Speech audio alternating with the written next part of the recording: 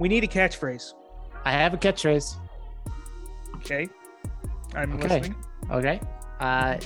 It's let's say our name. Say our name. I'm Eric Schwartz. No. I mean the name of our podcast. Like I'm gonna say the catchphrase. You say the name of our podcast. Okay. Dumb comic creators. The only indie comics podcast. That's not true though. Yeah, but our listeners don't know that. Well, They're coming to us. They're gonna think that they're the only indie. We have smart listeners. Why would they not know that? I don't Also, know. Why do people listen to anything? Because they think Keegan, it's the only thing. Hey, Keegan, I have a question. Have you heard of something? It's a weird thing. It's called Google. And Yeah. so if you were probably to Google, I'm going to Google something really quickly. But maybe our listeners haven't heard of Google. That's what I'm saying. Okay, maybe they use Yahoo, but even I think Yahoo. Wait, say our name again. Dumb comic creators. Right. So if we're dumb, then our catchphrase assumes that is a dumb catchphrase. You know, it's like we're the only indie podcast about comic books. The only indie comic book podcast. Literally the only one. 11 O'Clock Comics Podcast, Elsewhere Exchange, Comic Book Noise Family, AIPT Comics, Greek History Lessons, Comic Crusaders Podcast. May I continue? Please do until you get to our guest podcast. Wolf Den Live, the Escape Comics Podcast, Cheers to Comics, Long Box Radio Podcast, Panel to Panel, Comic Timing Podcast. You gotta do some SEO, George. Yeah. Comic Books Weekly. Yeah, that's pretty bad. Stop, Eric. Stop. You're embarrassing me right now. And finally, Catch the Craze Comic Podcast. There you go. And then if you keep on scrolling down, we're not on the list. I'm still not wrong. I'm still not wrong. We are the only indie comic book podcast. Well, according to this, we're the only one not on the list. So See? No, that means that we don't even make a list. A list of from where? Where's this list from? Fake news. Player.fm podcast/indie-comics. Well, yeah, no, we're in the science section of your podcast library. You have to. We're right next to the podcast about geodes. Oh, okay. I looked in the wrong spot. My bad. Yeah. All our SEO is based on geodes.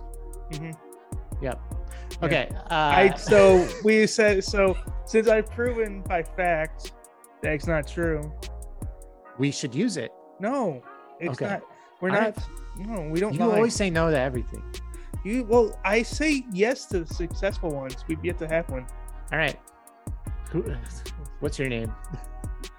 What's my name? My name's Eric Schwartz. What's I'm Keegan Shiner. And together we are podcasting. No.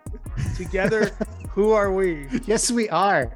We are podcasting. You are technically correct, but it's also just not what I meant. You knew what I meant. Listen to me. We are podcasting. Yes. I'm also breathing. Creators. Together we are breathing. Okay. Is that what we're also doing? Together we're breathing. We're not breathing on each other. We're in separate buildings. It's so weird that people even do intros to podcasts because everyone has to look up the podcast in order to start playing the episode. Like, why are names even involved in podcasts anymore? So people know how to. There should be no introductions. I'm throwing out the rule book. No more introductions at all. Well, we need start a in the middle to say hey, we're doing this.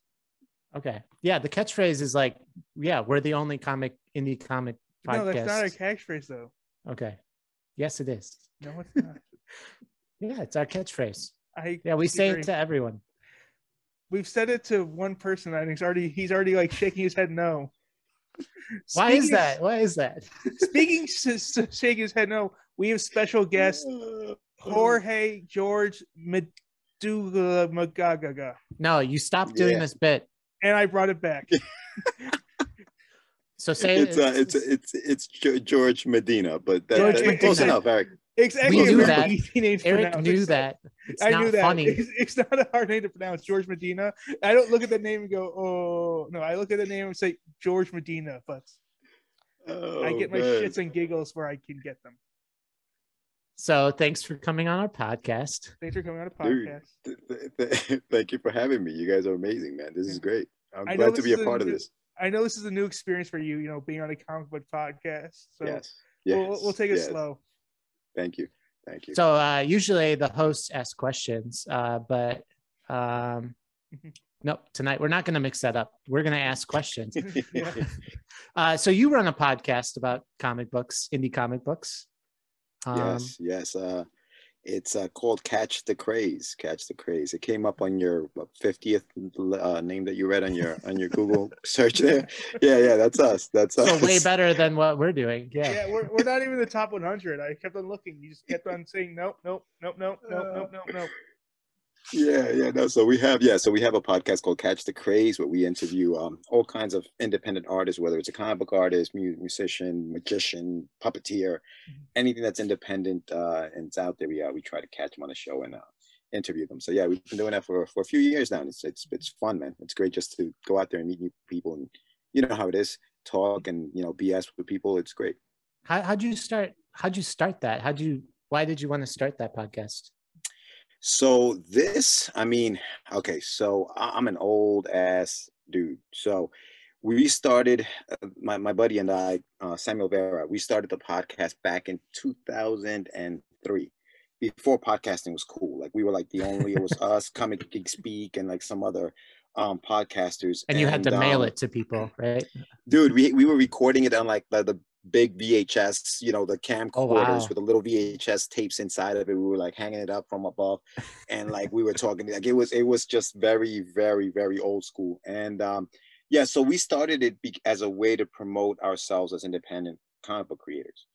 And we figured the best way to do it would be to kind of like interview ourselves, talk about what we're doing with our comics, and get the word out there. And then we started interviewing other indie artists, at the time.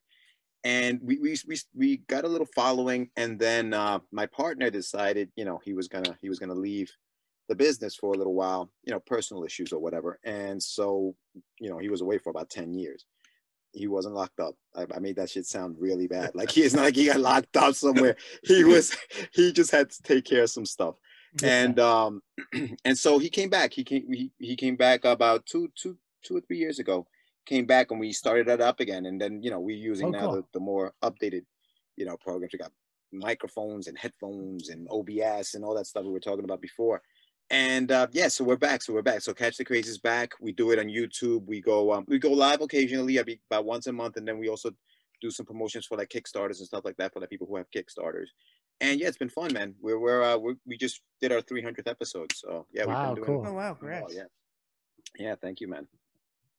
That's so cool. That's really cool. Yeah. Get off this podcast.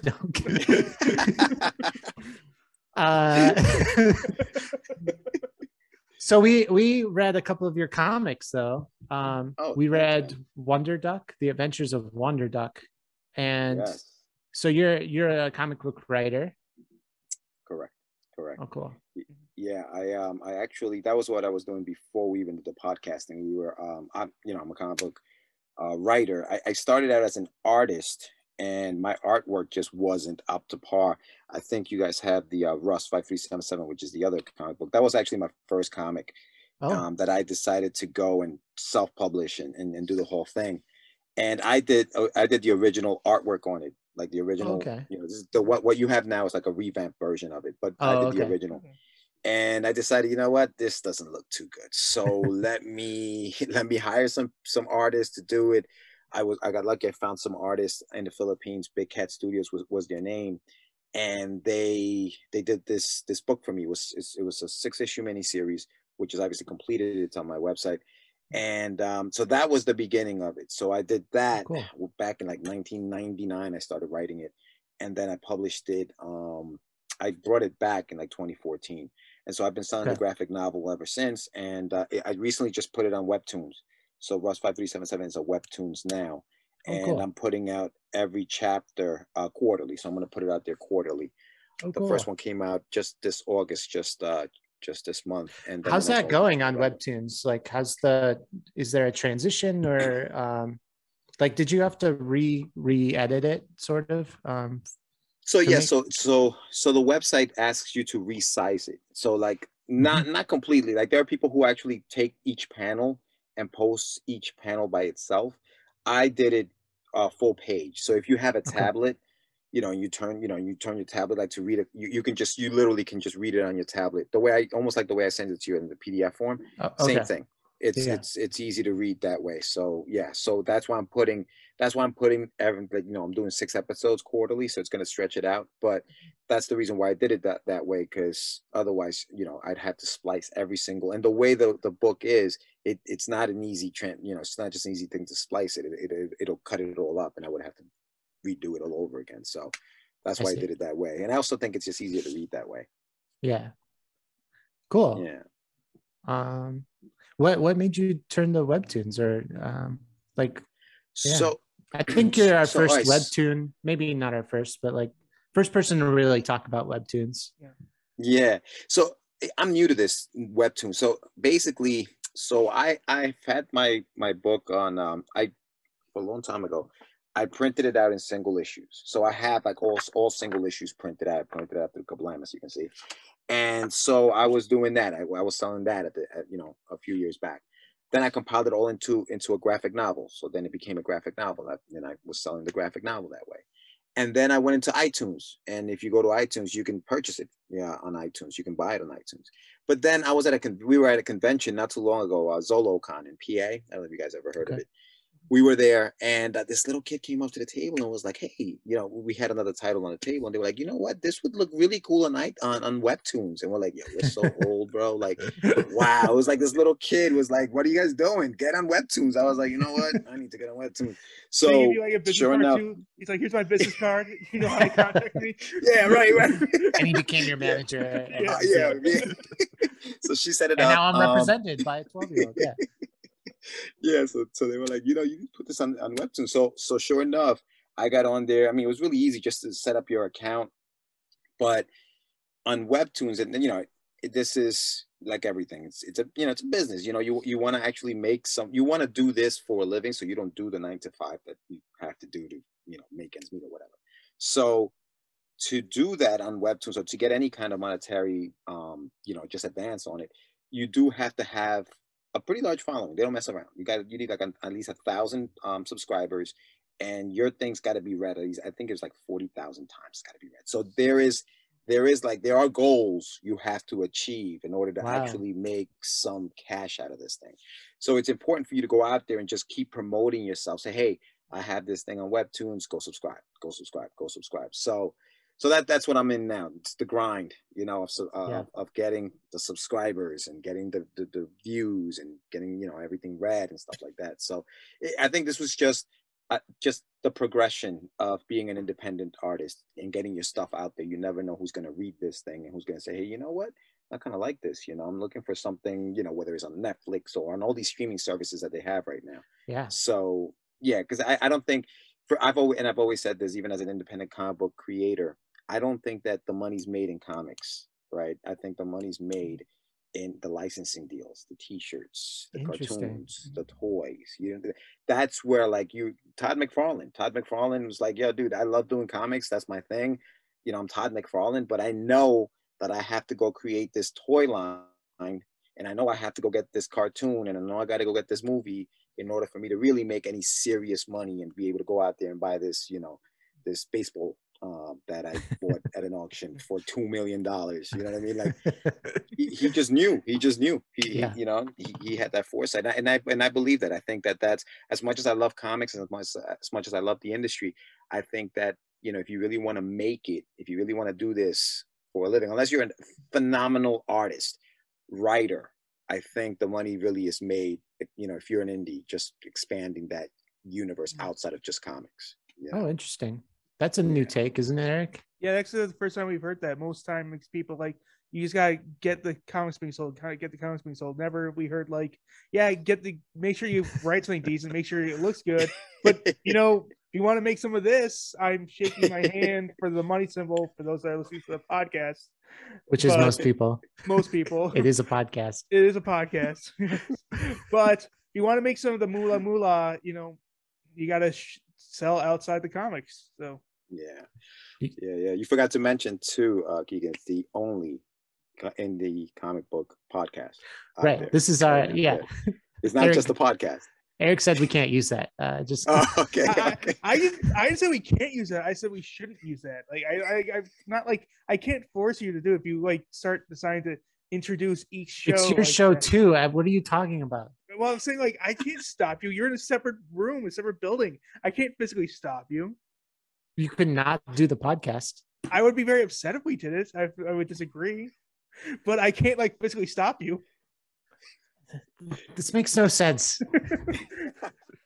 It makes perfect sense. Eric said we shouldn't do it. I said we shouldn't do it, not that we couldn't do it. Totally separate things. Good. Okay. Good enough. Good enough. Wait, so we had some psycho on our show that said that we had Psycho on our show who said that you could just knock on any door and talk to whoever you want. So have you talked to Netflix or Amazon Prime or? No. I haven't gone that psycho yet. I kind of want to have some numbers built up so I can knock on the door with some stuff to show them, say, hey, I'm crazy, but I'm not that crazy where I know that you can't make money off of this shit. Look, I can actually make money off of this. So here it is.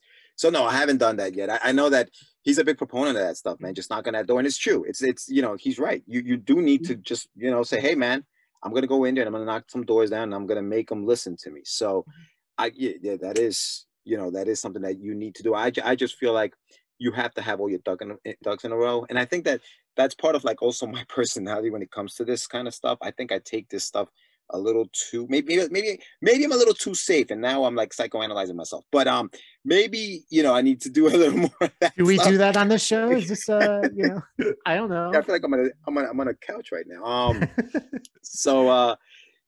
But I think that is important. I think you do need to step out of your comfort zone and go out there and start knocking on some doors. It's funny. I met John talking about some of the indies that were back in the days when we were doing the podcast. John was one of those guys. Like I met John many, many years ago.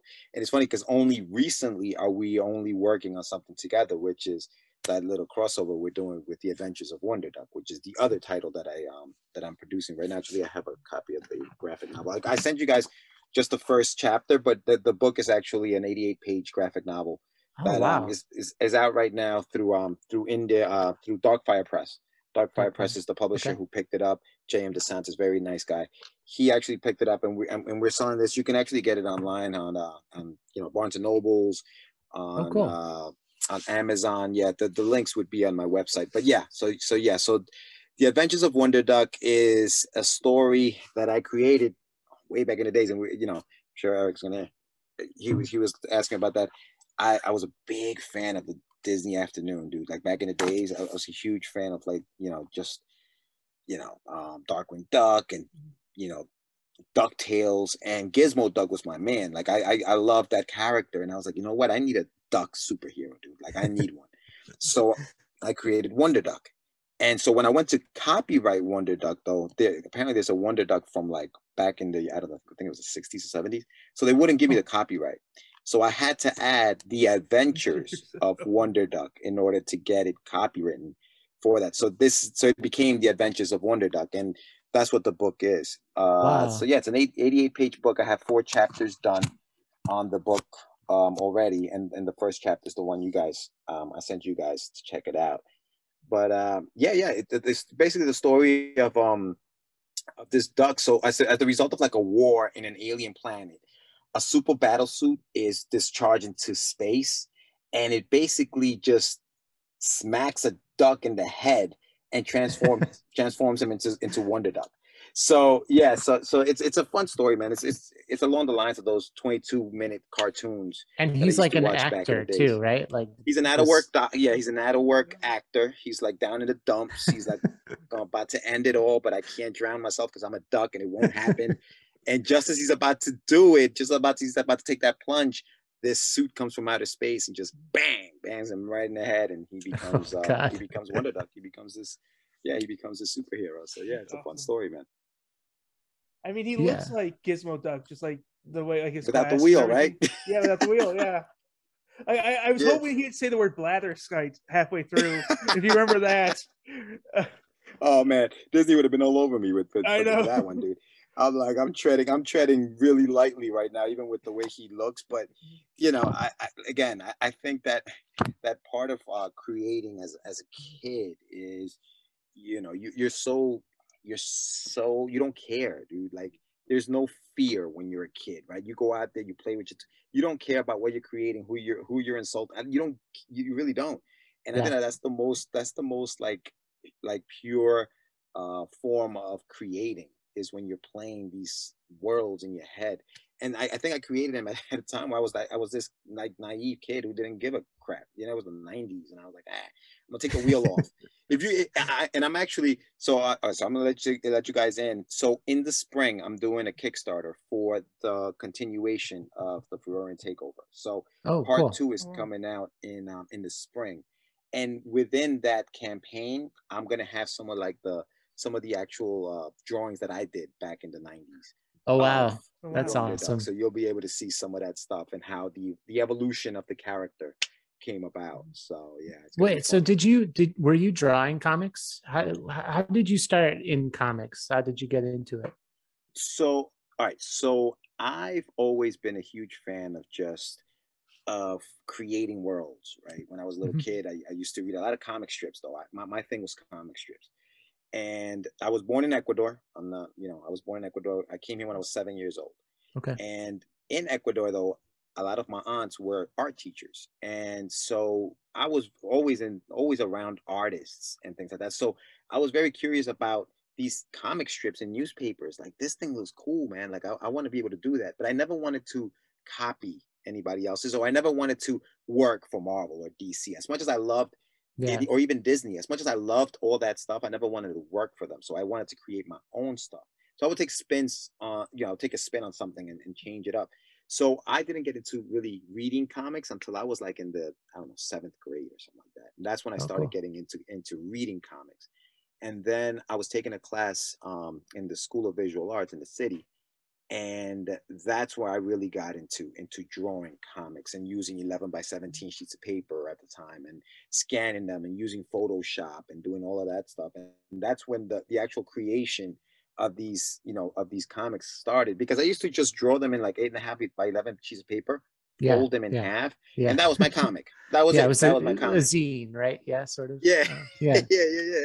So that was it. But then I really got into doing the whole developing the character, like all that other stuff. It didn't start until I might have been maybe the year 2001.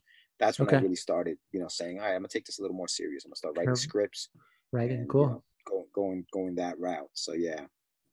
And you stopped drawing because so all right. So what happened was, like I told you, I was putting out Rust 5377 on my own. So I did the whole first issue. I drew the thing, I colored the thing, I lettered the thing, I printed it. We printed like 500 copies of that thing, right? We're like, we're gonna be big, dude. We got to get a lot of copies out there. We're gonna be huge. We're gonna be like the Teenage Mutant Ninja Turtles, dude. Like, we're gonna be huge. So we printed out 500 copies.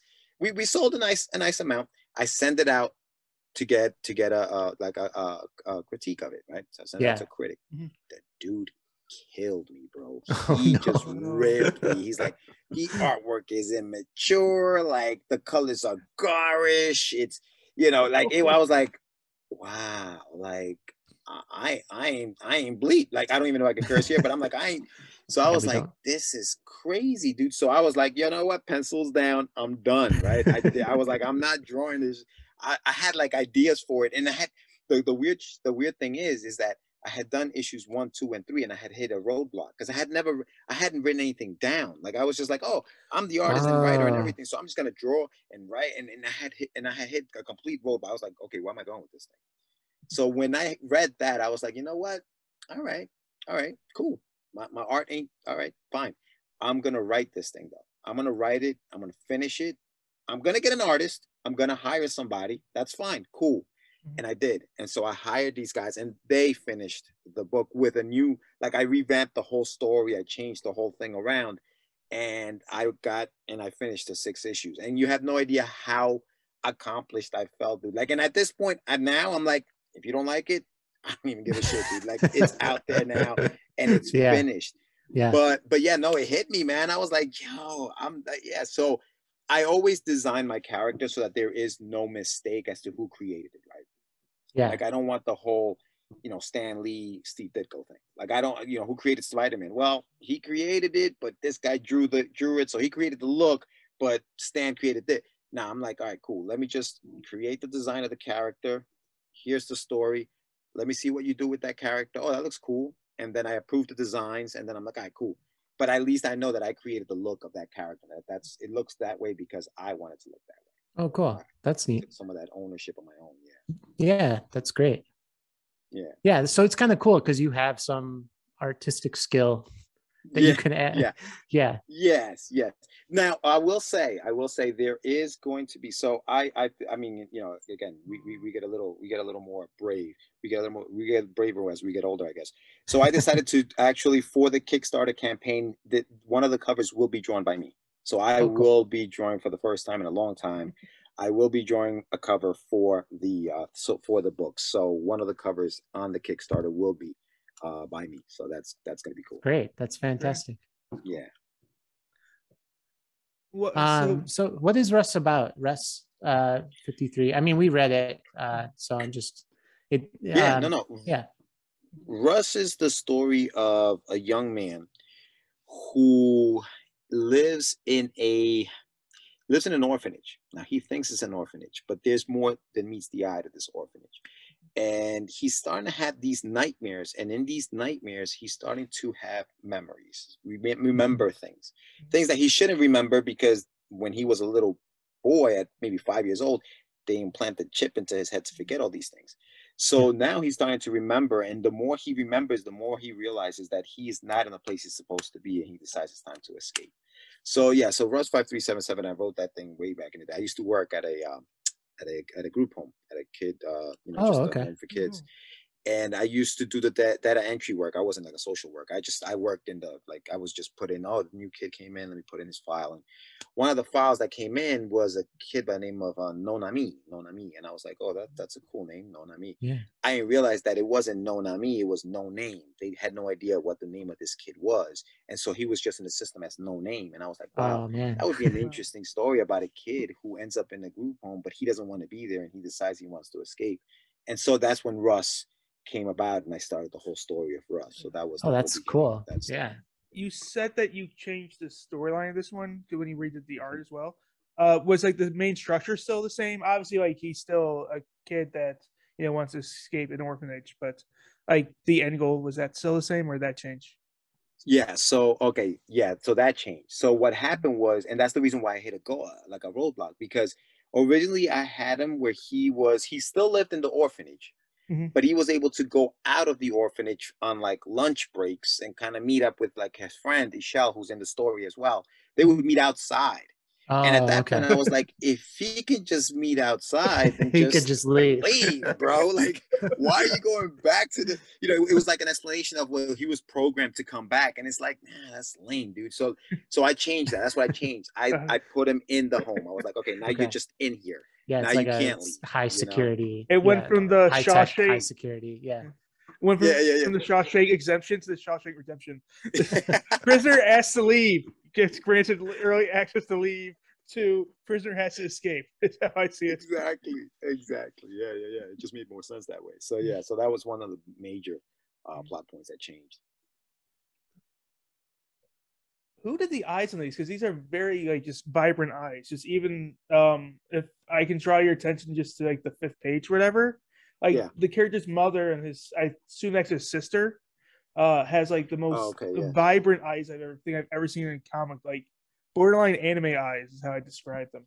Yeah. So the company, the group of artists, they were actually, it's funny. They were known as Big Cat Studios, and they were in the Philippines.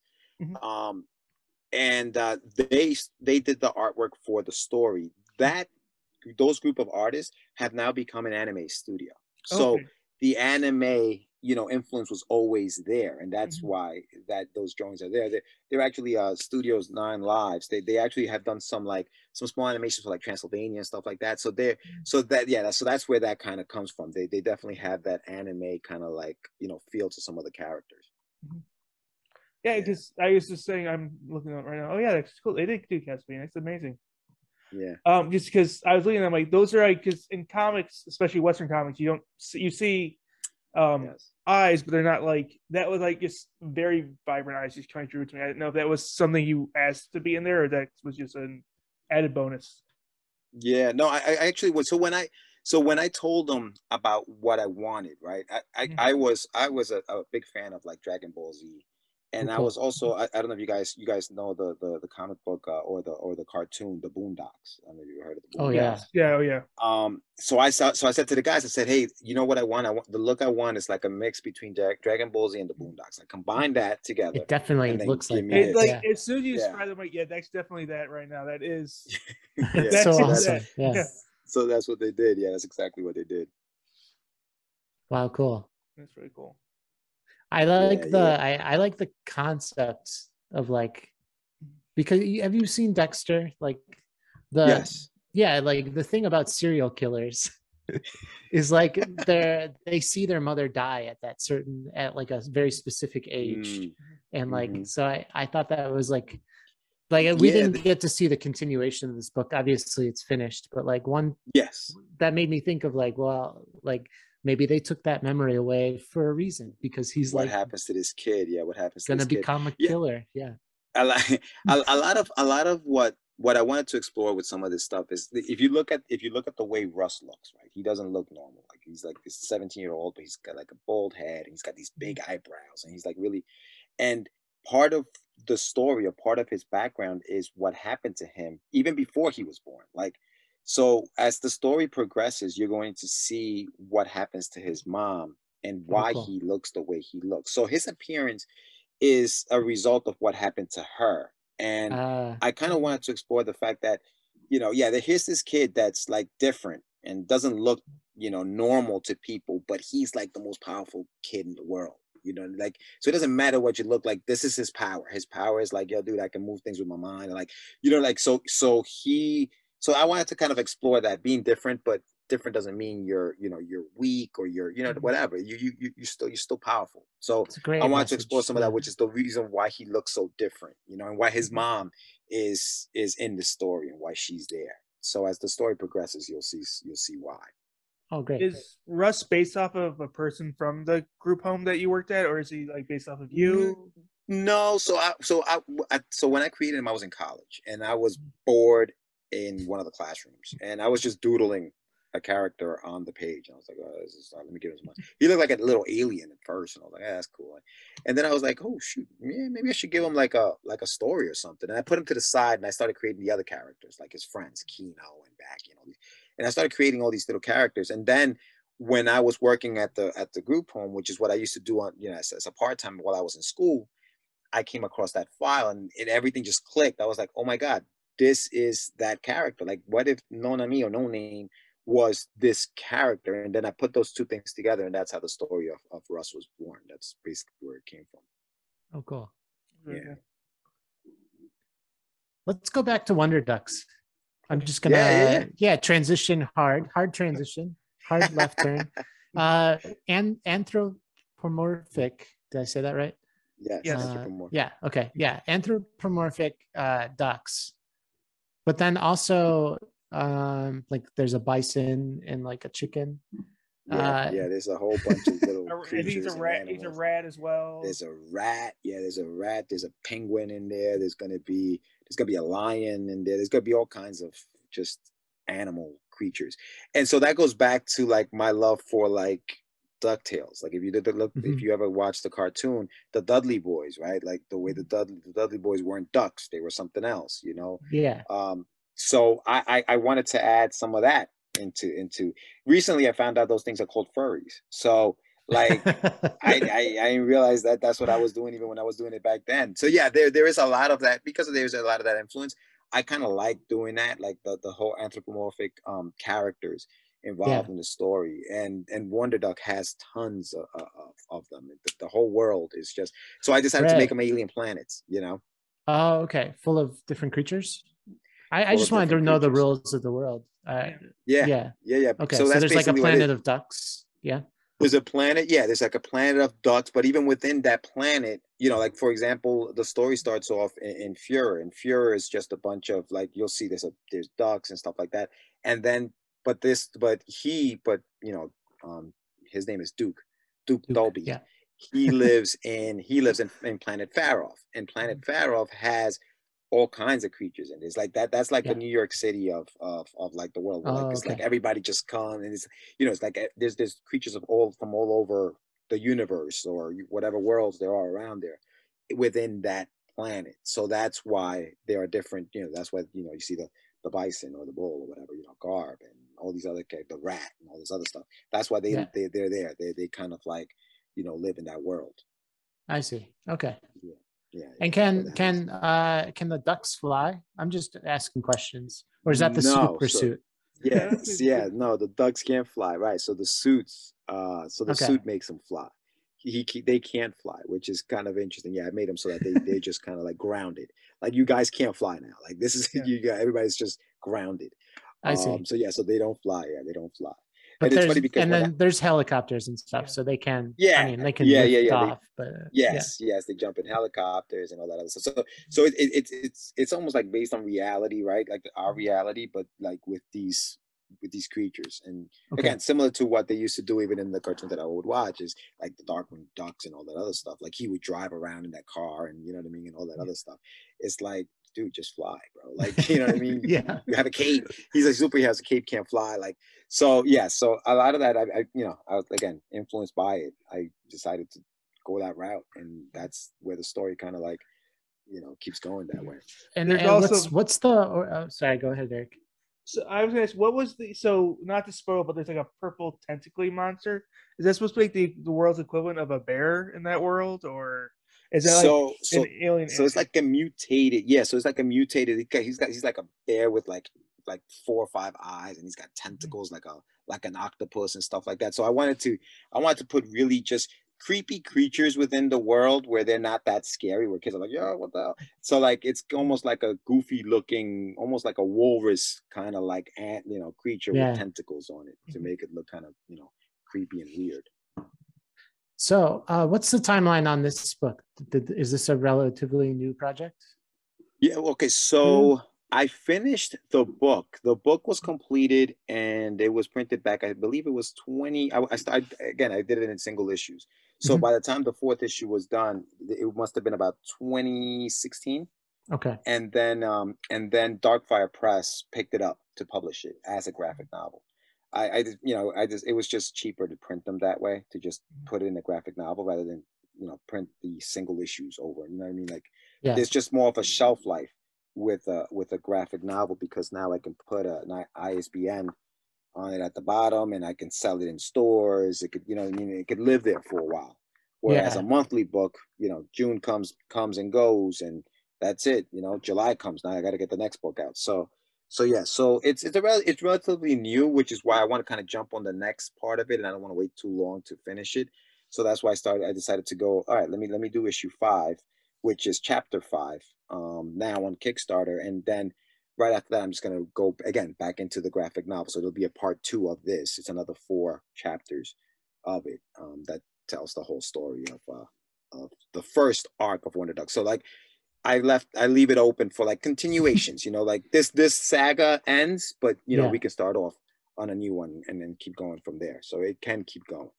So is this your second project? Is this your second comic book project, or Yes, completed. And then I have other things that I'm working on now, right? Like that I haven't finished, but I'm currently working on, and I hope to have some more stuff out, you know, within the next couple of years. Obviously after Wonder Duck is done. Bring out. Oh, cool. Yeah. No, I was just wondering, if the storytelling changed, like for your second project, if you're like, okay, I know what needs to happen, or. So basically what happened with Wonder Duck, right, is like once I go back to that dramatic moment of like, oh, this critic said I suck. I dove into just writing. So I was just writing. So the 8 chapters for Wonder Duck were written. They were done. So they've been done. It's just a matter of, you know, getting the artist and getting the money together to pay these artists to do the work that they have to do. So the writing was done. You know, I think 2009 I finished everything. Okay. And it was just a matter of getting everything funded. So I started with Russ. I was like, let me get that done, you know, finish that. And then I said to the guys, hey guys, I have another project you want to work on this? Yeah, sure. You know, money's right. Let's do it. Boom, did that. And then recently, I contacted them to see if they wanted to finish off the other four. And sure, they did. You know, like, and they were great guys, dude. Like, I've worked with them for a very long time, so Yeah, you yeah. know, they do great work. So they were like, yeah, dude, let's finish it. So they were on board to finish the project. So big Oh, shout out to cool. them because they were on board. And we're getting it done. And it's going to be, you know, hopefully by the end of next year, October. I'm hoping that. And you said they're what? Where are they located?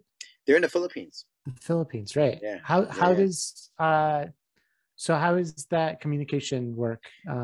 So surprisingly, okay. So remember, I started working with these guys in I'm going to say in like mid 2000s. Yeah, so it must have changed since then, right? So communication Yeah, was different back then. So communication back then was just emails, right? Yeah. I found them. Actually, I didn't find them. My partner Sam found them on DeviantArt. He found them on there. They did some stuff for him, and he was like, "Hey, my friend has a project that he wants to work on." So I contacted them through email. You know, Brian Burrito. Big shout out to Brian. He's been great. You know, shot him an email, said, "Hey, I got this information." Wrote up. You know, I wrote up a contract. They signed it, sent it back. Boom, we got on it. Now, you know, fast forward so many years later, you have Facebook, you have Instagram, you know, the good old what you call email still work. So we communicate in different ways. And even now it's a lot easier because I can always just, you know, maybe if I wanted to give them a reference for something, I could just just send them something on Instagram real quick. Hey, look, I'm cool. Yeah. Or, you know, for whatever background or whatever. Whereas back in the days, it was and the time difference, dude. Like right now, it's what yesterday there. It's like morning. It's morning. Travel. Yeah, it's morning, right? It's like it's like time traveling when you deal with this kind of stuff. So it's a little different, but they're great. They're great, and they've been really good. It's funny because you realize the culture changes too, like just the way they draw certain things, you know, it's like, oh, he wouldn't be wearing that. He would be wearing this, you know, like, oh, okay, that's different. You know what I mean? So there's a lot more description. And not now it's less, but back then there was a lot more description that I would. Right. Because they didn't get the same culture. Correct. You know? Correct. Yeah. It's funny to think of how, you know, I don't want to say we're advanced. I'm just saying like, cause again, I'm from Ecuador. So I know that even then they were like, they were getting things that we hadn't seen here, you know, even like influences from like Japan, even in Ecuador. I was watching manga, you know, as a little kid back in the 80s, and I don't think it was that cool here in the States, because I would contact my mom because she was here and I was there, and I'd be like, hey mom, I want this toy, and she's like, what the hell is that? Like, that isn't here, you know what I mean? Like, what are you talking about? I was like, oh man, because I thought that everything was in the United States, but things are different, you know. There were just differences, but yeah, no, they're great, and they're amazing artists. I mean, you see what they've done with some of the stuff for even the Castlevania, like the stuff that they're doing. No, it's amazing. Incredible. Yeah, they're incredible artists. Yeah, so I got really lucky with them. I really did. Oh, cool. Yeah, cool. Yeah. Cool. Eric, I don't have anything else really. I mean, it's a good piece of work, and I thought we asked pretty much everything.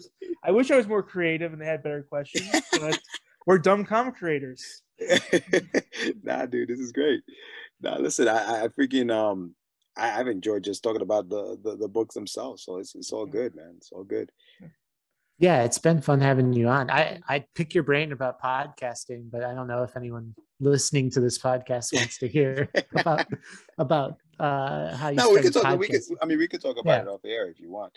I have we actually have like I was telling you, we've been doing the podcast for a while, and I'd love to have you guys on, and we can. So did you go to art school? You seem like you're kind of involved in the arts. Yeah, no, I didn't. I wish I did. I took that one class in the School of Visual Arts, and it was like an after, I would say, school program type of thing. It was like a summer class. Okay. And that's where I met my partner Sam Vera. I met him in that class. But I never, like, I wish I had been, you know, like I wish I had taken art classes and stuff like that. I never did. I went to school for like marketing, and I started working at an advertising agency after I graduated, and that's where I learned how to use like some of these programs to lay out pages, because at the time I was working with a program called Quark Express. We used to do catalogs, so I knew how to lay out pages. That was the precursor to Adobe Publisher. Yeah. Well, yeah. Well, InDesign was like their competitor. InDesign, yeah. Okay. Yeah. Quark Express was done by a completely different company, and InDesign basically took them out because everybody just started working in InDesign. And so I was able to, so I used a lot of what I learned in that advertising agency as far as laying out books and copy, writing copy and stuff like that. I used a lot of those skills in my comics. So I put everything together. So I send everything to the printers. Oh, cool. And I do all that. I do all the lettering on my books, so I do all of that stuff myself. So I'm able to do a lot of the post-production stuff because graphic design. Some of that, some of the logos, I did the logos for Wonder Duck, for Russ. And so I'm able to do all of that stuff because of that background that I had with that advertising agency. Oh, cool. Yeah, that's a skill set that we share. Yeah, that's funny. I think a lot of comic book writers can do some of that stuff. Or at least they learn how to letter. We've met several people that just learn how to letter because it's so expensive. Know that and you're able to make changes even at the very end. Like even when you thought you finished your book, you're like, that dialogue that's not working. Let me change it right here, right now, as I'm lettering the book, and then throw it in there. So that helps a lot. That helps a lot. But yeah, so from and it's crazy because from the podcasting, we decided to venture into, we can't stop being comic book creators. So we created a comic book based on the podcast called Catch the Crazies. So essentially we want to be like the #1 podcast in the world, right? So my partner goes out into the universe and wishes this on the universe, and the universe rewards him with these little freaking creatures who supposedly bop people over the head with microphones and makes them subscribers to their channel, because that's what they want. They want subscribers, what we all want, right? So the story became Catch the Crazies. I'll show you the cover of it. This is Catch the Crazies here. And that's me, and that's my partner there on the cover. And awesome. we actually did three Kickstarters for this guy. So we're actually on issue number 4. Oh wow! So that's cool. I'll send you guys a PDF of the first issue so you guys can check it out. Oh, that's awesome. But so we're doing that, and we're going to be doing more of that. My partner actually has a book called Forbidden that's on Indiegogo. In a few days he'll be posting that on Indiegogo. So. Yeah, so we're busy, man. That's part of it. It's just staying busy and staying creative and trying to do as much as we can. We just can't stop creating. You know what I mean? We just want to keep just writing stories, doing more stuff. Like even the stories that I have are going to be outside of just like the kids stuff that you see. I'm going to get into I'm writing a little darker stuff. More different things. I just like to have that just that flexibility. And I think it just helps in the creative process. We're just constantly just creating stories and writing new things. So, well, I think your energy is contagious. I think I talk too fast sometimes. I'm like, yo, slow down, George. What are you doing? You're great. You're not anything compared to me. So when it comes to speed, so I'm talking. You can't even. That's the worst brag I think I've ever heard in my life. I can out talk you. Blah, blah, blah, blah, blah, blah. You when it comes to me, period. Of talking, period. Like I'm the fastest when I talk. I outrace them all. God. I also string together sentences and words so well. Okay, well, it's been so nice meeting you. Bye. All right, thank you so much. Yeah, no, Judge, this has been really fun. It's been really great. You guys have been great, man. Thank you so much for having me. I appreciate it, man. So we're plugging Wonder Duck, The Adventures of Wonder Duck. We're plugging Russ, which is on.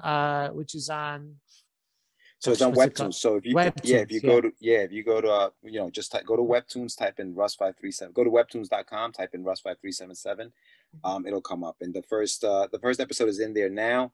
The next one will be out in November. So I'm putting them quarterly. So they'll be out there in November. So you have time. So go subscribe to that. Yeah, subscribe. Yes, please subscribe to that right now. And then The Adventures of Wonder Duck, you can go to darkfirepress.com, or you can go to getyourmeds with a Z.com. Make sure with a Z. Yeah, let's talk a little bit about your website name. No, your website name is getyourmeds.com. Yes. What? So get your you get your meds. So I was having a hard time because originally it was Medina WIP, work in progress, MedinaWhip.com. And I was like, Medina Whip sounds like again, I always run into these issues. Like it sounds like almost like an S&M website, like Whip. We get Medina Whip. And I'm like, yeah, you know what? Let me change that up a little bit. So I went with Get Your Meds. I thought it might be your car site, like fix old antique cars. Yeah. When I heard Get Your Meds, I'm like, is he like a drug? Is he like drug dealing? I wasn't gonna lie. Like, get your meds. His friend went away for 10 years, and he's got a website called Get Your Meds. Wait, what? You must have like a lot of offers from the medicinal marijuana companies, like for this website name. What's funny is I like on Instagram, I've gotten requests to like promote like health stuff or like, you know, just workout protein drinks and stuff like that. I'm like, no, it's not that kind of meds. But yeah, meds, play on my name, play on the name Medina. So Get Your Meds, my stuff, getyourmeds.com. Yes, makes so much sense. Yes. So that's where it comes from. I mean, you could change your name a la Psycho to Meds and just like go by Meds. Yeah. Yo, what's up, Meds? Or like, how about Mad Meds? Mad Meds. Mad Meds. Nice. Yeah, start knocking the doors, kicking doors down. Yo, Mad Meds in the house. Let's go. It's also like a DJ name, almost like, yo, Maddie Meds in the house. Wow. Word, like freak. Oh yeah, no, like so many possibilities with the name. Now that I think about it, I should have been more creative with it. But yeah, I ended up with Get Your Meds, and now I'm like, I mean, it's a talk piece. It's a talk piece. Yeah. Yeah. The logo is actually, you can barely see it, but you see the hat. It's Get Your Meds. It's got like a little vial, and it's got like little arrows. So you're leaning into it. I just played it out. I'm in. I'm all in now. I'm all in. I'm going all in now. Okay. That's it. All right. So getyourmeds.com.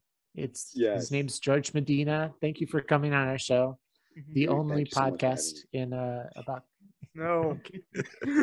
What's really funny is like I actually thought of that as a bit like 2 days ago before I found out that you had a podcast. So seriously, I'm not kidding. I got to the end of Wonder Duck, and it's like, oh, listen to our podcasts about indie comic books. I was like, you're like, wait, what? Oh, cool. This is going to be hilarious.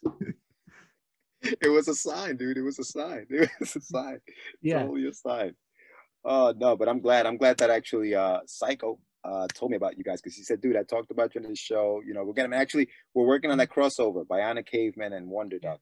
And it's an 8-pager. Yeah. I wrote it. He sent me the first 2 pages. Those things look sick. And so I can't wait till he finishes it. So I'll be lettering that, and I'm gonna send it out to get it colored.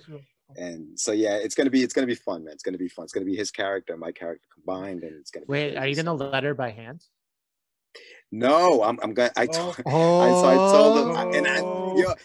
the other thing is, it's not even getting colored by hand. It's all gonna be digital coloring. So, yes, and when I was listening, so I'm listening to your show, and I'm listening to the interview, and I'm like, I wonder if he's talking about just like pencils and inks. Like maybe he doesn't mean coloring needs to be digital. I hope he doesn't, because he's going to be really surprised when he sees the coloring on this book. No. But no, it's good. We're looking forward to it. It's going to be fun. It's going to be fun. Oh, that's so awesome. Also, he's just like, I can't take the. He's like, Joe, so he's like, here, I fixed it for you. He's got colored pencil over everything. He would. He totally would. Too. Actually, he sent me a piece, and I'll send you guys a copy of it. I'll send you a copy of it. He sent me a piece of the 2 characters together, and I went ahead and I colored. It's actually on my Instagram, so you guys can check it out. It's the 2 characters, and I colored it. I colored it digitally. I said, "Yeah, I'm gonna color it." So I colored it and I sent it to him. He was like, "Yo, this looks great." So I think when he says talking about that raw art, it's just the pencils and inks. But I'll have to confirm. But yeah, big shout out to Psycho. He's great. So, he's fantastic. Oh, he's amazing, dude. He's amazing. So yeah, it's gonna be fun. But yeah, looking forward to that. And yeah, no, thank you guys so much for having me on here. Yeah, thanks for coming on. We'll talk to you again soon. Yeah. Absolutely. Thank you. Bye. Special thanks to George Medina for the great interview and the great books for us to read. Really fun interview. Yeah. Really fun, nice guy. All the links are in the description of this episode, so go check it out. Check out his podcasts. Get your meds. Like yeah. Check it all out. Mm-hmm. Really cool. Hey, Keegan, I got a question for you. No, you can't have the stray cat that I found this week. That wasn't it, but okay. I'm sorry to hurt your feelings. Thanks for nothing. You suck. But no, my question was, have you read any comics lately? Yeah, I read the comic called Kane. Oh. Yeah. Ooh. I stepped on your little pre-recorded pre-recorded? Yeah, you wrote down like a little dialogue. What's the name of the comic? What's the name of the comic? Ooh. So cheesy. But yet so brilliant. Okay, yeah. So we read Kane, number 1, and a preview of number 2 by J. Taylor Campbell and illustrated by Allison Shepard. Yeah. And it was there, and they were our guests last week. If you want to go back and listen to the episode, they did this is their first comic book together, like both of them, their first comic. Yeah. So I'm gonna give a little leeway here, but honestly, it doesn't need much leeway. It's good. There's a good comic. It's a solid read. I do have one problem with it, which I'll explain. But wait. Yeah, okay. Yeah. So we'll get to that later. What is the what's this comic about, Eric? So this comic, as described by J. Taylor Campbell, is just call him Taylor. Just call him Taylor. Taylor, yeah, he calls himself too. Taylor Campbell is that it is Scooby-Doo meets Buffy the Vampire Slayer, which is the best way you could put it, because it follows a group of people dealing like with demons, vampires. Wait, I thought it was Buffy meets those demon hunter guys. Oh, Buffy, it was right. I'm wrong. That's how I described it, was Buffy meets Scooby. His way was Buffy meets Supernatural. Yeah. Also, both are great too. Well, the reason why I thought Buffy meets Scooby-Doo is because Buffy calls themselves the Scooby Gang, and that's why. Oh, okay. So that's my fault. But aren't they all just hunting for demons and weird things? Yeah, and like, aren't they all basically the same group of people? They are basically the like they could exist in the same universe easily, because there's vampires in Supernatural, there's demons in Supernatural, there's vampires in Buffy, there's demons in Buffy. Maybe not in Scooby-Doo. It's always an old man in a mask. Yeah. We got away for it too. Wasn't for you meddling kids. Yeah. What if all these Buffy creatures are just old men? She just keeps what's stabbing interesting old men in the face. There is a Scooby-Doo episode in Supernatural, as as Taylor talked about, but there is no Scooby-Doo episode in Buffy, because if there was, they would share the universe, meaning that they were all in the same world. Yeah, that'd be weird. Mm-hmm. It would be. I don't know enough about Supernatural, even though like I've seen a lot of episodes. I still don't know a lot about it. So I've seen all the episodes, but yeah. Oh, cool. You binged it? I didn't binge it. I binged the first 4 seasons because my old roommates used to love the show, and so we binged it together, kind of as like a way to hang out. Oh, cool. So we are. So all right, but what's the comic actually about? It follows a group of kids, not kids, like young adults, specifically Christian Lee Kane, just known as Kane, hence Kane. His enemies know him simply as Kane. Mm-hmm. And he is dealing with demons and vampires and all that good stuff throughout the night, and it's kind of just following his adventures. Okay.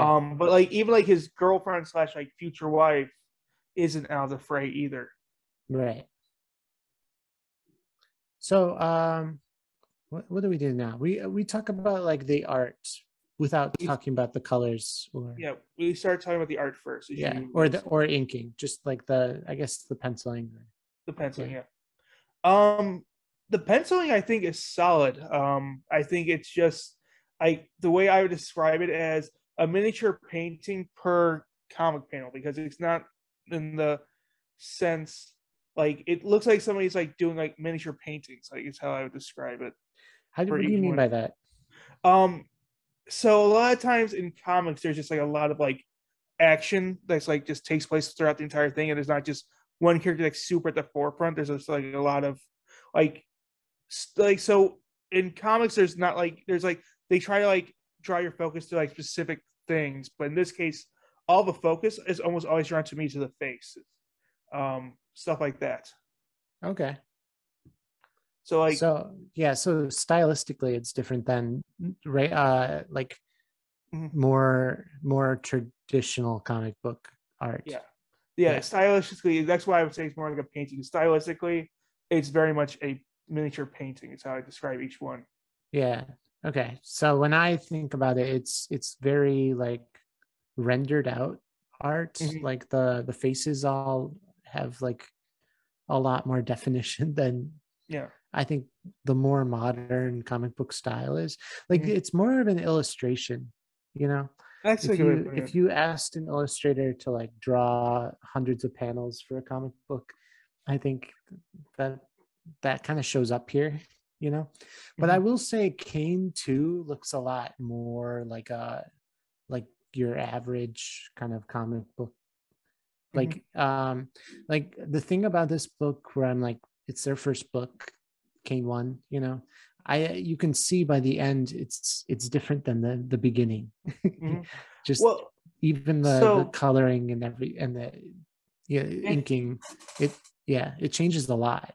Well, if you remember Allison, or what Allison said, it was she put in a like her style and the way she drew between pages 1 and 10 of the first issue to the end it was very, very different. So like she used to have on average I think 8 layers per page on the first 10 issues, and then she went down to I think she had that to like only 4, which is about the normal amount. So right it's just a very different way in that she went from having so many to like to those like to the point that was over detailed, like almost you can see that because like the backgrounds. So like one of the things with comic book art that we learned trying to do the December drawdown was like the backgrounds are usually not rendered very well, because nobody is gonna zoom in and look at them, you know. And also like cinematically camera lenses like don't pick up backgrounds, they're just blurry because that's the way lenses work. So like comic books try and kind of recreate the photograph, and also narratively draw your eye to what's important. But like her backgrounds in the first few panels of issue 1 are like very detailed in the background. I mean, you can see the lawnmower that's leaning against the garage on page 2, you know. So that's it's very interesting art choices, and I thought it was cool. I really liked it. No, I thought like your artwork is fantastic. Again, you can see the lawnmower. If you look at page 4, not page 4, page 5, the background like with the starry night or whatever is just, again, it's just mesmerizing, stuff like that. But so, and that's just super well penciled in, and then so she did a fantastic job with that. Right. Okay, so I guess let's talk about the coloring. Let's talk about the story real fast. The story real fast? Yeah. Okay.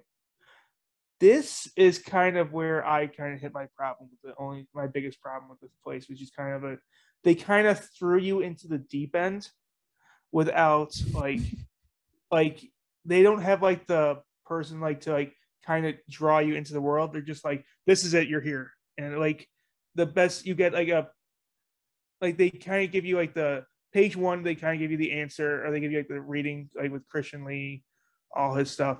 But I kind of felt like I had to reread this a couple of times to get what was going on, just because it was just so far in the deep end so quickly.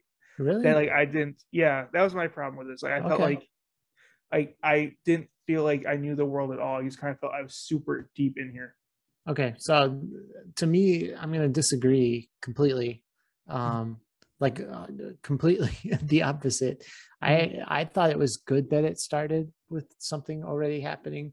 I mean, to be fair, I did think that this like really long exposition box on page 1 was annoying and not proper for a comic book.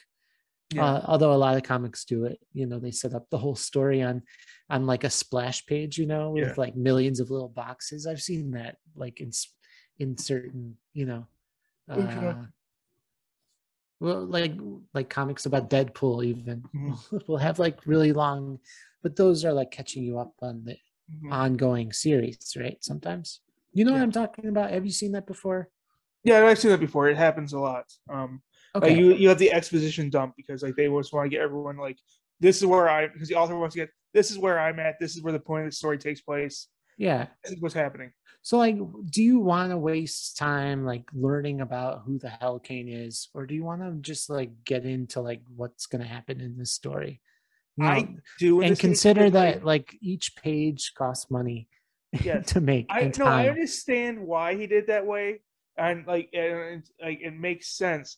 But like I'm just saying that like I'm just thrown into the deep end of the storyline, and I don't know who like it didn't realize. I didn't know if, like the first character was Kane, the one that says Outlaws on his hat, or if it was this gentleman with the red sweater. Okay, but didn't you get the context clues of like him being not the goofy sidekick? Yeah, I get that kind of, but still. I mean, it says Kane. I mean, it says Kane, and he's sitting there in the first page. That's Kane. Yeah, it's him in the background, but his head. And then he sneaks out. I mean, it flows. He sneaks out of the window. I disagree with this. I don't think that's a justified. Okay, I don't think you're justified, but I understand where you're coming from. I understand where you're coming from, but I think I disagree with it. I wouldn't have the same issue. You're definitely allowed to have that. I mean, you why you couldn't. I mean, I would say like what a little more confusing was like when they like split up and like were following his friend, you know? Yeah. And that house thing with the woman, that was a little more confusing, but then it was instantly kind of like followed up with what that was, you know?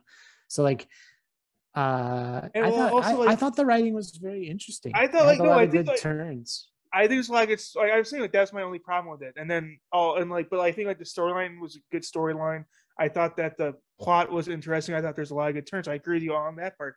I just felt that like he kind of I just thought it was just thrown to the deep end, which I wish like he had done like a little bit more introduction to the characters, like kind of dragged it present slowly, which again he doesn't have to, but he did. But like, well, I'll say this, like we gave the art a pass because she used 10 layers on the first couple of pages. Like I think the writing gets a little bit of a pass on that too. Because if you look at Kane 2, which we're only sort of talking about here, I mean, there's barely any words, and you know exactly what's going on. Yeah, right? Well, that's also the point though too. Is like at this point, if I didn't get what's going on with Kane 2 at this point, that's really bad because like he's like I had Kane 1 to get what's going on, and I do get what's going on with all that. So that's okay. Why I like it. So you just didn't like the beginning. I didn't like the beginning, and he also introduced characters without really introducing characters. So like, he's very good at like just like getting into the deep end, which is like I do like the idea that like this is a world that already. I really like how he does like this is a world that already exists, but we're not necessarily introducing you to the world. You just know that the world already exists. So like, there's a character that has a beard with a plaid shirt who I didn't know who that was at all, and then like I knew that he was part of the gang, stuff like that. And then like they went to go see the psychics, and the psychic was really cool. I really liked that. I thought it was a great idea, and I thought it was a very interesting concept.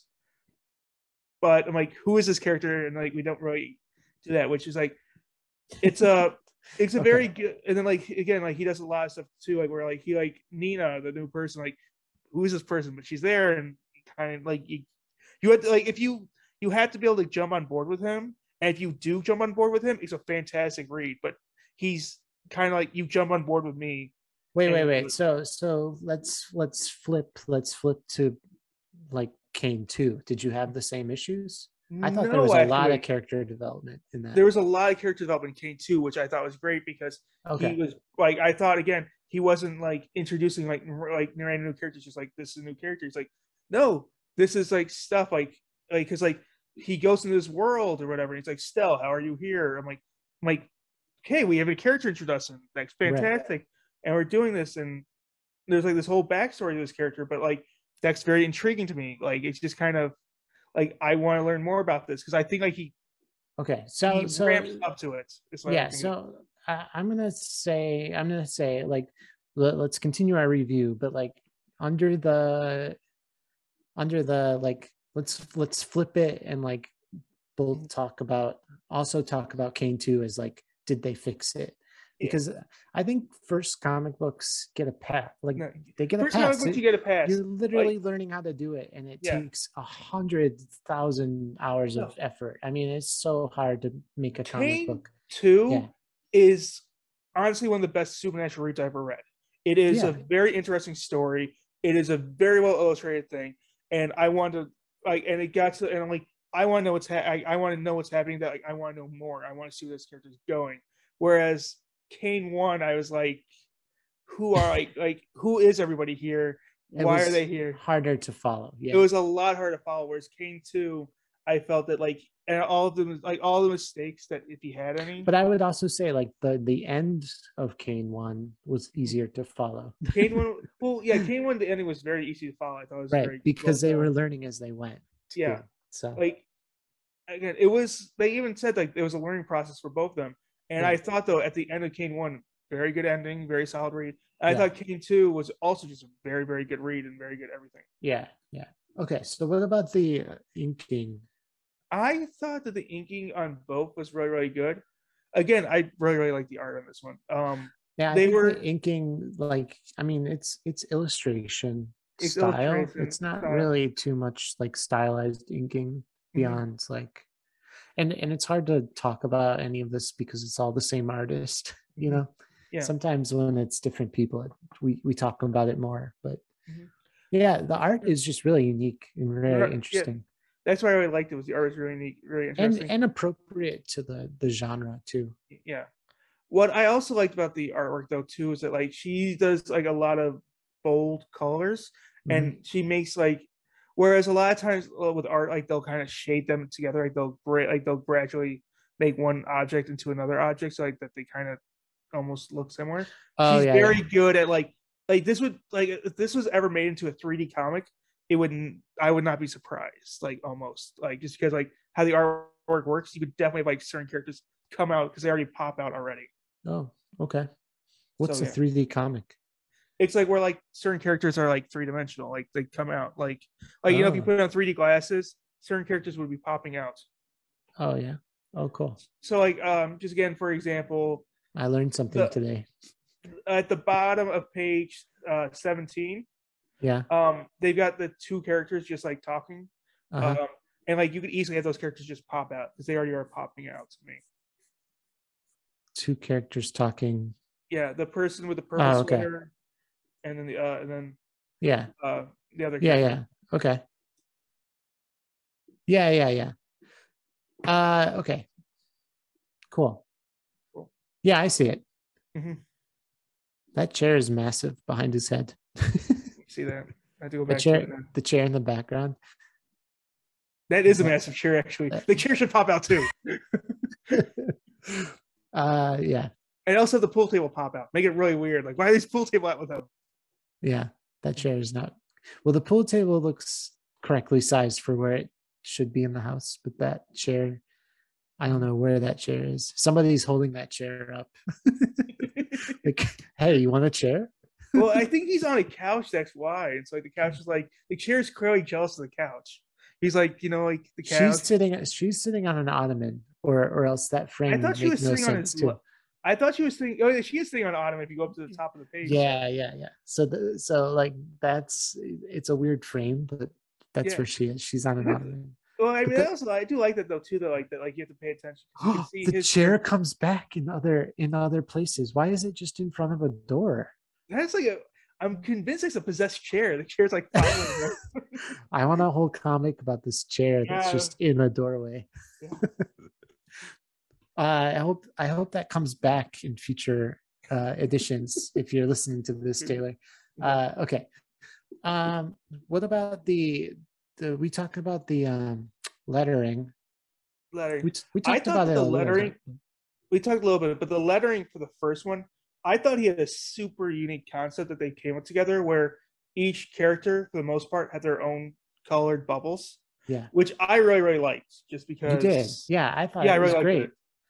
I thought it was great too. We talked about that when we were interviewed them last time. I thought it was a really cool concept, and it made it easier for us to follow like who's talking where, because sometimes sometimes but sometimes it was crazy, but yeah, sometimes it was crazy, but like it took a lot of effort, and it also made it so it's easier to follow like who's talking and who's paying attention. So the flip side of that was like, did it take away from some of the artwork? Maybe, because it was color and it messed up the color of the scene, but like they did fix the color to like kind of work with the colors already there. Yeah, I say no. I say it actually did not do it, because if they had done colors that matched other things in the artwork, it would have, but I don't think they did that. Okay. So like if there was like purple, like if there was purple in one spot and there was purple in the other parts, they would try to avoid that. Yeah, I see that.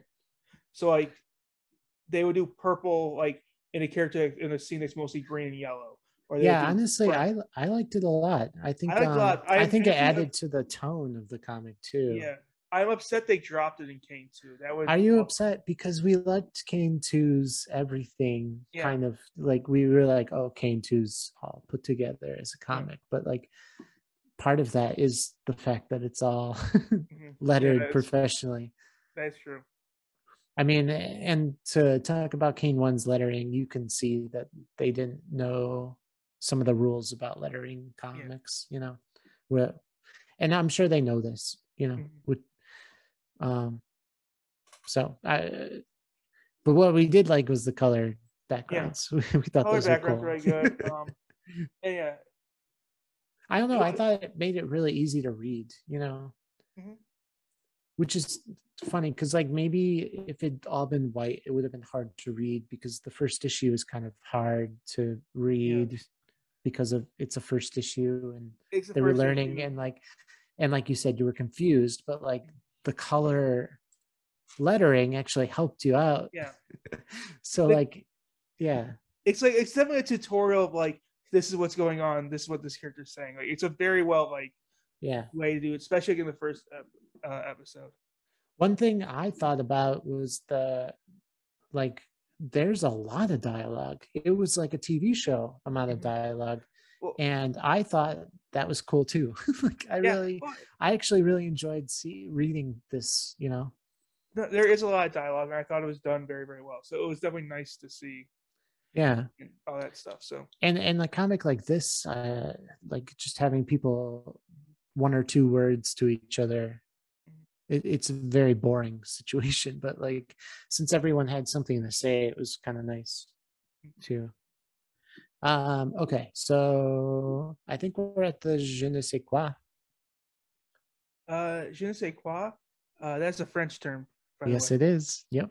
The je ne sais quoi is like he has like a ready built universe already out there by issue 1. Like honestly, even before issue 1, it looks like he's already built universe, which again, it's a great concept. It's a great thing to see, like just right away off the bat, that he's like, this is already a 3D universe. Like let's go and explore this universe with these characters. Yeah.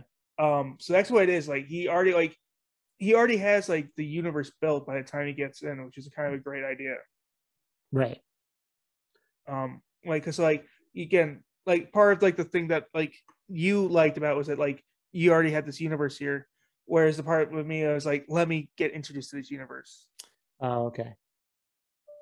Yeah, that's true. For me, I think it was the universe too. I guess like you could tell that these characters had existed in in other situations for a while. Yeah, like they clearly know each other, clearly familiar with each other. I don't know. Like I know he said that he came up with this before Supernatural, and like but I was like so convinced that this was like based on Supernatural. Somebody who'd watched Supernatural, you know. Well, the only thing that like is super supernatural-esque to me, the biggest thing is the demon circle, which it contains a demon, because that's like literally taken right from the part of Supernatural. But I would believe him. I would take him at his word about that. Like, there's no reason. I don't think he would lie about that.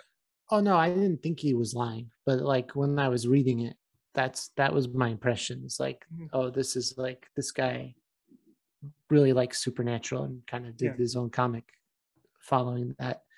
But like it's really well done. Like that's the thing. Like it can cross over and things can be similar, but like if it's a straight rip off or it's not a good story, you're like more prone to be like, oh, this comic. But this comic, like, not that way. And definitely came to like, the second issue builds so well on what's going on. I don't want to ruin anything, but like, yeah, I really liked where that one went, you know, the preview. And I actually think you didn't like where it went, but no, I like where it went, especially in Kane 2. I just didn't like where it started off, was how I do it. Like I would almost I almost wish that like he ramps so far into the world so quickly that like I kind of got lost. Whereas I wish he like would kind of gently got me in there more. Yeah. That's just how I describe it.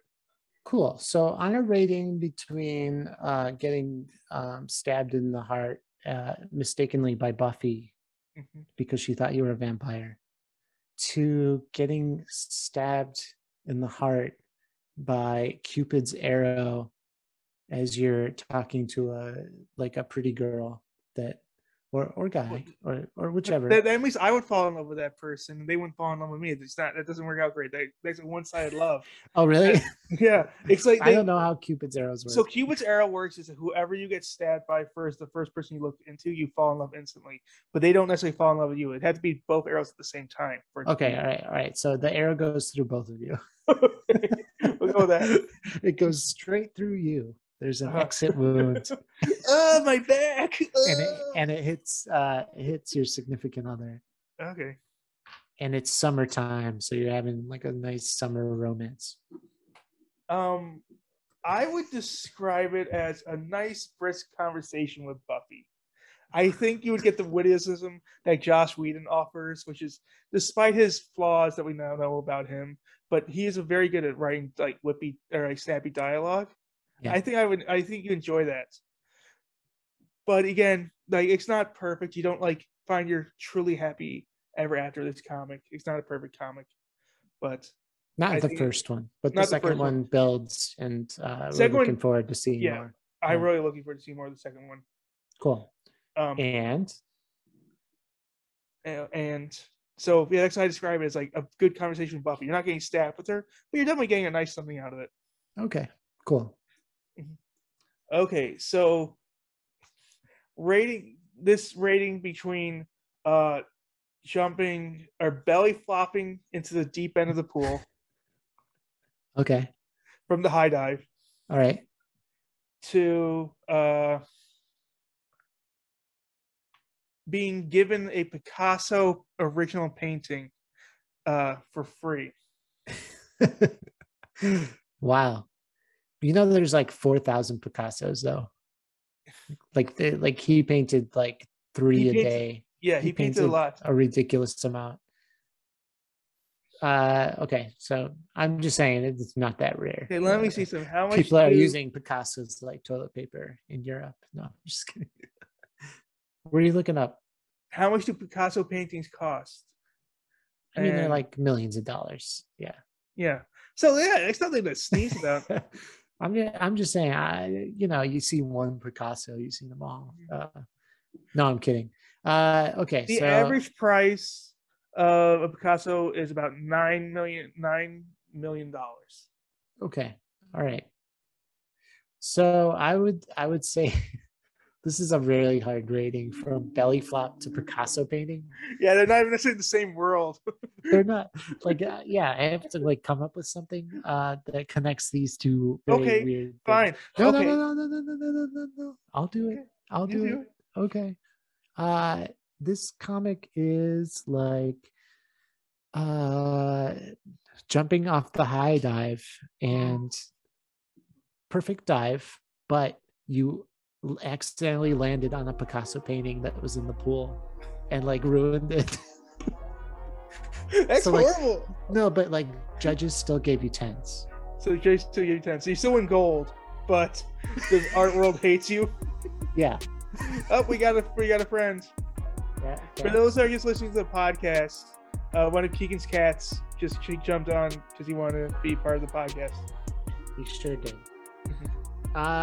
Yeah. So, but I think this comic has a lot of greatness to it, a lot of great things going for it, great characters, a good solid world, and the artwork is really strong.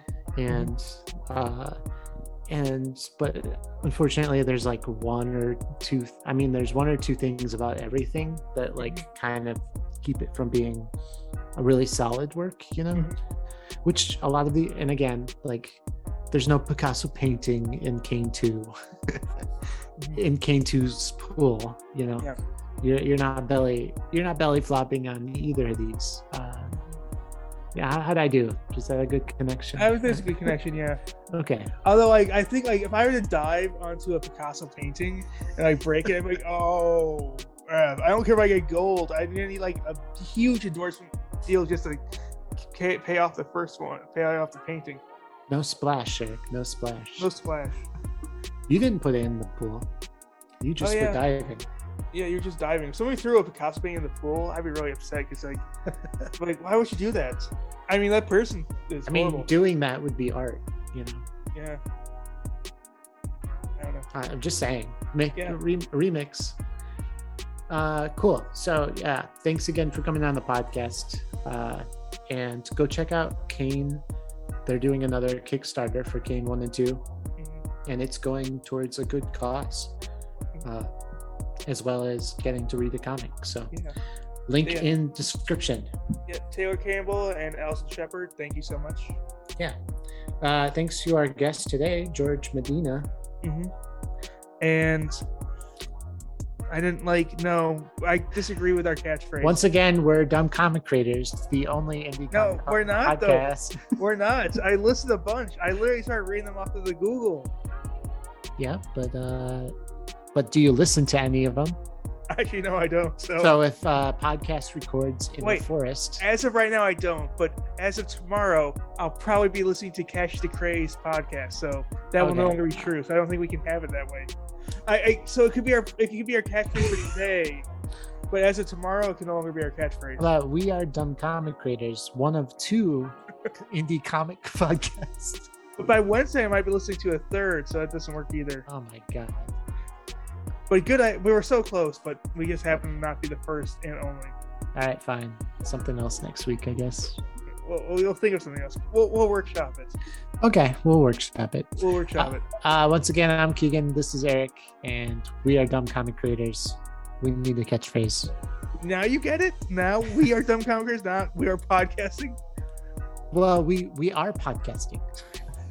What are you talking about? Whatever. We are podcasting. Yeah, whatever. Bye. Bye.